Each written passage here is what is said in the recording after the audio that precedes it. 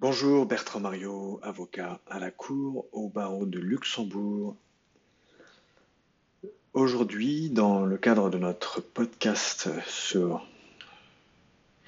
le vademecum de notre site internet marioavocat avec un s.com, le concept du jour, le concept juridique du jour est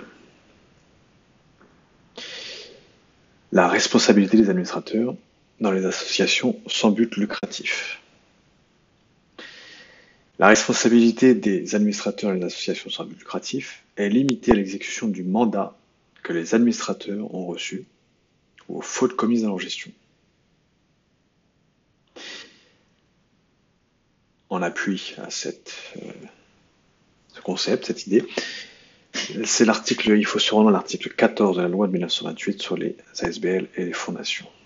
Que dit l'article 14 de la loi de 1928 sur les ASBL? L'article 14 dispose: l'association est responsable, conformément au droit commun, des fautes imputables soit à ses préposés, soit aux organes par lesquels s'exerce sa volonté. Les administrateurs ne contractent aucune obligation personnelle relativement aux engagements de l'association. Leur responsabilité se limite à l'exécution du mandat qu'ils ont reçu et aux fautes commises dans leur gestion.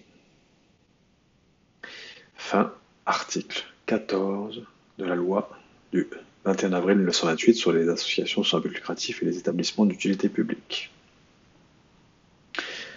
Et fin de notre petit article, notre article sur les administrateurs et la responsabilité des administrateurs dans les ASBL.